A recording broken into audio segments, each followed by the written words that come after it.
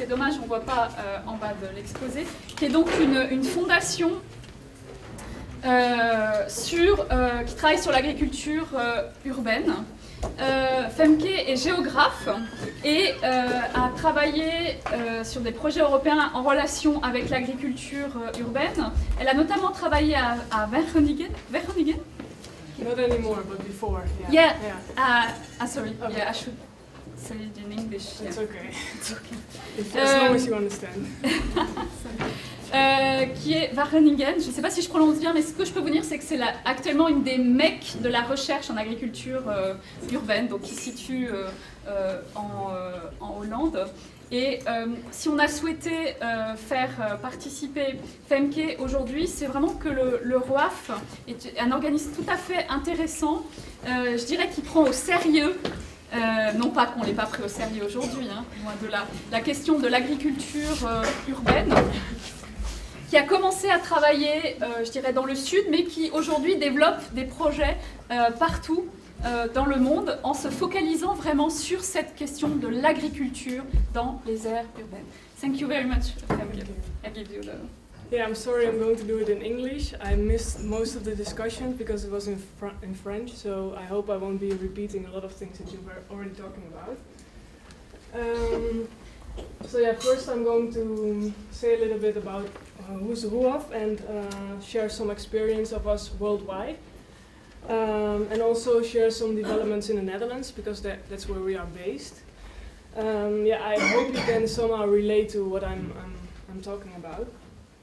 I decided to focus on 3 challenges or developments for urban agriculture. I know there's a lot of things to say about the topic, but I decided to talk about these 3 developments because these are topics that we are recently involved in as RUAF, and I think it's nice because it offers opportunities to collaborate with you guys. This is a picture of Cape Town. I decided to use that as an example of these challenges, and also, like I said, some examples from the Netherlands. Yeah, first about RUAF. So these are my colleagues. It's actually just the 4 of us now in the Netherlands. So this is Marielle Dubbeling on the left side. She's the director of the foundation. And this is Henk Renting and René van Veenhuizen. They're both senior advisors. Yeah, like Joël was saying, we have a strong history of urban agriculture projects in the global south. But we are increasingly becoming engaged in urban agriculture activities in the north, because there are so many things are going on, and we see a lot of opportunities to also learn from the south and from the north and exchange these messages. Some of the activities we're focusing on. First of all, we are a knowledge and information center. So RUAF stands for Resource Centers on Urban Agriculture and Food Security. So one of the core activities that we do is exchange knowledge and information on urban agriculture, and I put some materials over there on the table already. We have an urban agriculture magazine that comes out twice a year, and in which we share a lot of case studies on urban agriculture. And we have a website with a lot of information all around the world. And another thing we do is we help urban producers in developing their capacity. We have a lot of contact with cities and help them with policy design and project design of urban agriculture. And we also monitor and evaluate other organizations' projects on urban agriculture. So the key areas that we are focusing on right now is the productive use and reuse of waste and wastewater. So that's about the role of urban agriculture in resource-efficient cities. City adaptation to climate change. So we help cities developing risk reduction strategies and see what kind of role urban agriculture can play. For example, the productive use of flood zones around cities, or agroforestry on landslide-prone slopes, or rooftop gardens and what they can mean. We also focus on food security and social inclusion. So these are all the examples of home gardens, school gardens, community gardens, who have often less of an economic value, but have a high involvement of people. So are really significant. Another one is short food chains and local economy. So we help urban producers developing markets for local and organic food. And the final one is planning resilient urban food systems. So that's also about the recognition of urban agriculture by policy and the relation to other policy domains. So it's not just us doing that, but we have a lot of, we are a foundation, so we have member organizations in China, Peru, India, Senegal, Zimbabwe and Lebanon. And we work with a lot of international organizations like the FAO, UN Habitat or World Bank, and also NGOs like CARE International, World Vision, and yeah, a lot of research institutes like McGill University in Canada, and yeah, you can find a list of all the people we work with. And we used to have core funding from the Ministry of Foreign Affairs in the Netherlands, and we are in the running again for a 5-year program that's funded by them. But yeah, for the rest we are just developing projects with these organizations that I was mentioning. So at the moment we don't have any core funding. Oh yeah, and we do this in 25 cities in 17 countries in the world, so it's quite extensive. So these are the 3 challenges that I want to talk about. Like I said, we see an increase in urban agriculture activities around the world for various reasons that are also people already talked about this morning. And also increasingly governments see the value of urban agriculture. But at the same time, yeah, we see the following challenges of finding urban agriculture business models that work, connecting small-scale initiatives, and urban agriculture as part of a city-region food systems. And I will go into these challenges one by one. So this is about finding urban agriculture business models that work. So like I said, there are many initiatives popping up everywhere, but how are they really sustainable in the long run? In the Netherlands, we see many initiatives that are struggling to find ways to continue beyond when the first phase of enthusiasm is over, and then the first funding is over, like how to continue beyond that. So like the other speakers already introduced, there are many different types of urban agriculture, from very small scale to self-consumption type to larger scale commercial type of agriculture. From agriculture that's done in and around the house to agriculture that is done in semi-public areas or in peri-urban areas and field plots. From high-tech urban agriculture to lower productive multifunctional agriculture, and you see some examples of these type of agriculture here. But what is important to realize is that these different models complement each other. So they reach different target groups, they contribute to different policy objectives, and they offer different business opportunities. So in general, some of the business opportunities that we see for urban agriculture is, for example, the marketing of products and services. And I put an example there below. It's from a project that recently started in the Netherlands. It's called HOEKSTRA.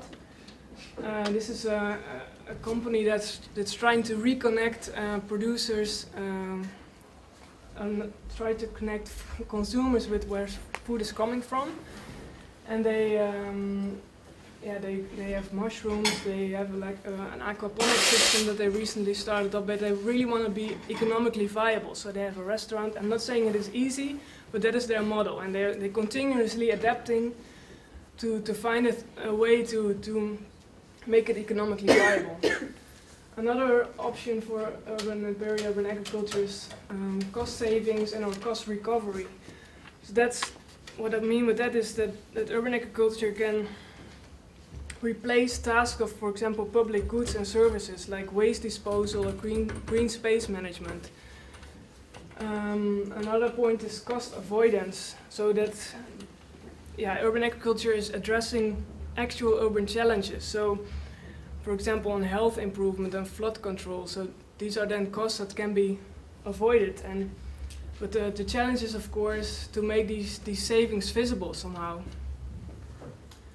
And the final one is creation of a distinctive product quality or reputation. So yeah, that is really about those urban agriculture activities that focus on a niche product, so and that they can also ask a premium price for their product.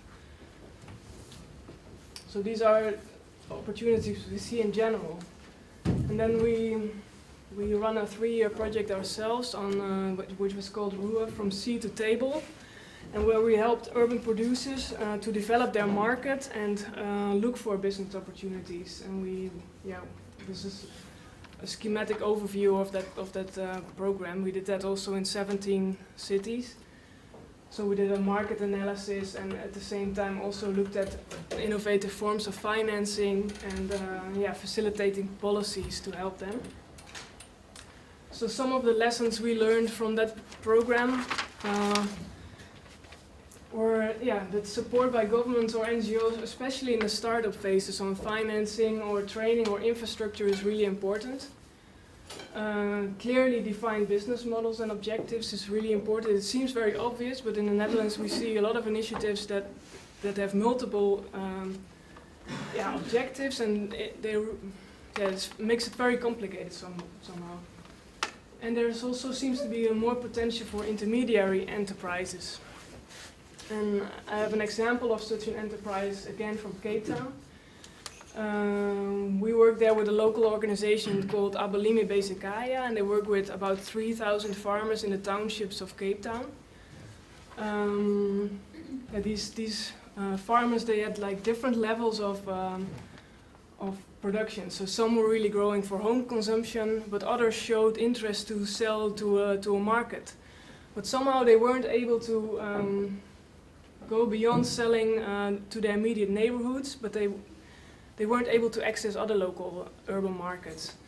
So that's when Abalimi at the same time saw an increase of interest from people in Cape Town for organic and local products. So they thought, okay, maybe we should set up an organic box scheme, and they started that in 2009, called Harvest of Hope. And they organized these farmers in these townships to collectively produce vegetables for this box scheme. So they helped them in training, they organized inputs, they helped with the production planning, and they at the bottom you see an image of the pack shed where all these vegetables come together and they are organized in boxes. And they organize the distribution all together. So this is just an example of such an intermediary organization.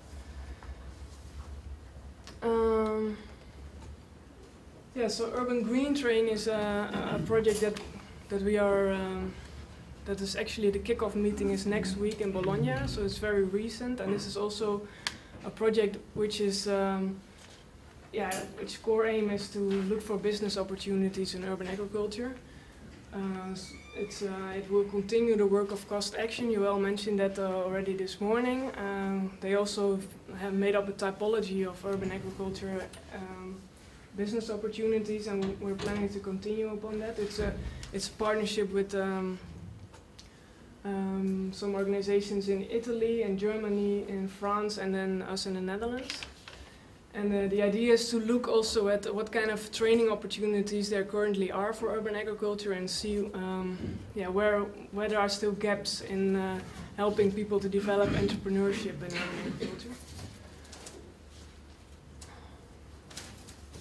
So the second challenge that I want to talk about is connecting small-scale initiatives. Like I said, there are many interesting initiatives going on, but there are still, most of them are very scattered. So sometimes it's good to unite forces and also to be able to create an enabling policy environment. So I'd like to give 2 examples again, one from the Netherlands, which is called Dutch City Network on Urban Agriculture. They started a couple of years ago, I think 3 years ago, as a response to these many small fragmented initiatives that were going on in the Netherlands. It's actually a network of local authorities, so this is kind of organized from the top down. These authorities really saw the value of urban agriculture, but they were really alone in that. So they didn't have any other people in the city council, for example, that also believed in the value of urban agriculture. So they decided with like 14 other cities to unite in a network and to put urban agriculture on the agenda and create these linkages between local initiatives. So they meet, I think, twice a year now and talk about a specific topic on urban agriculture.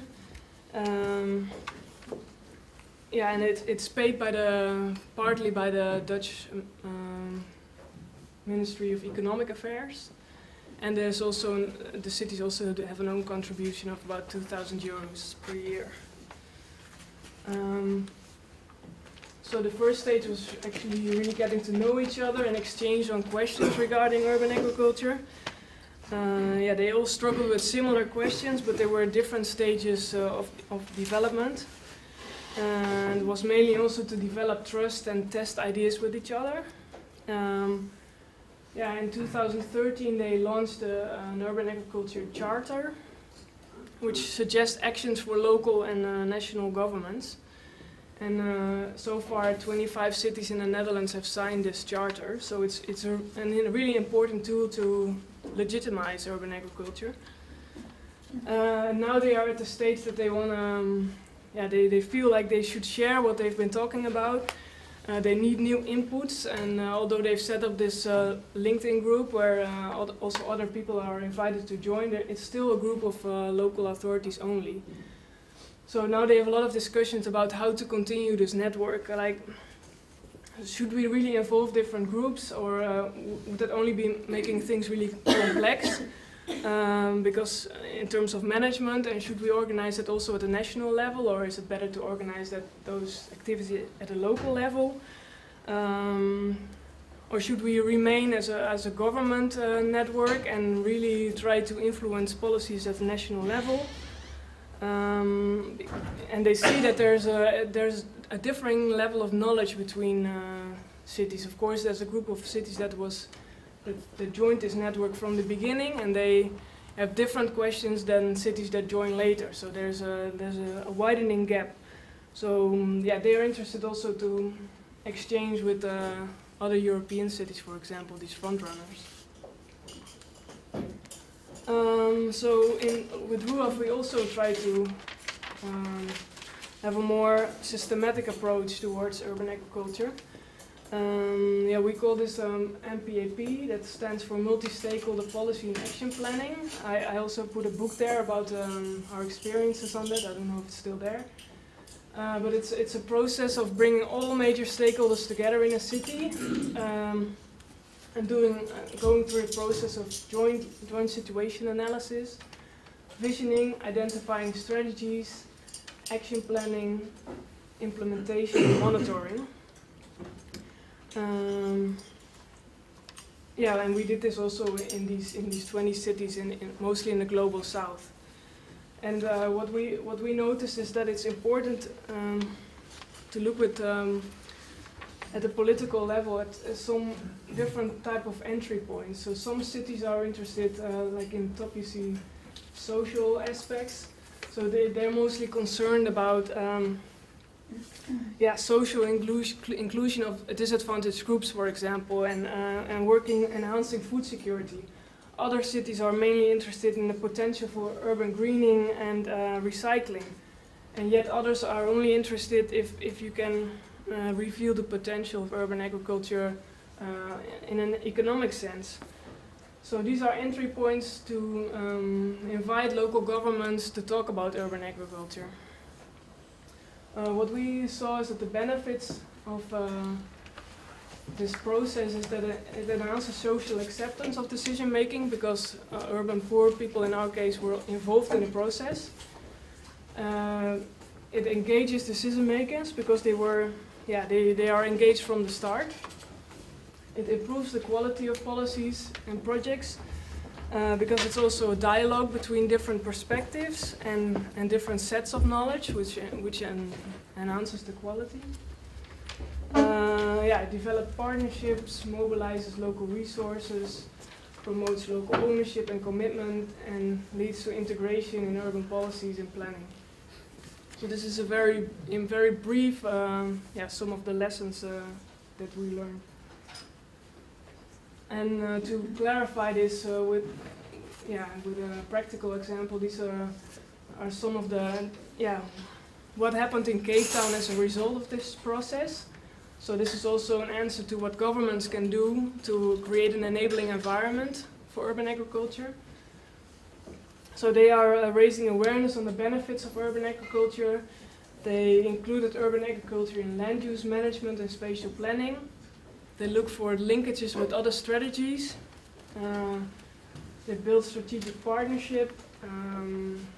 They make sure they have a rapid release of municipal land. They have subsidized water for vulnerable groups like these farmers in townships. Specific strategy for livestock. They have a support program. And it's also important for them to motivate and mobilize youth, because especially older people, especially older women, are involved in agriculture in Cape Town. And also to integrate urban agriculture into commercial agriculture industry.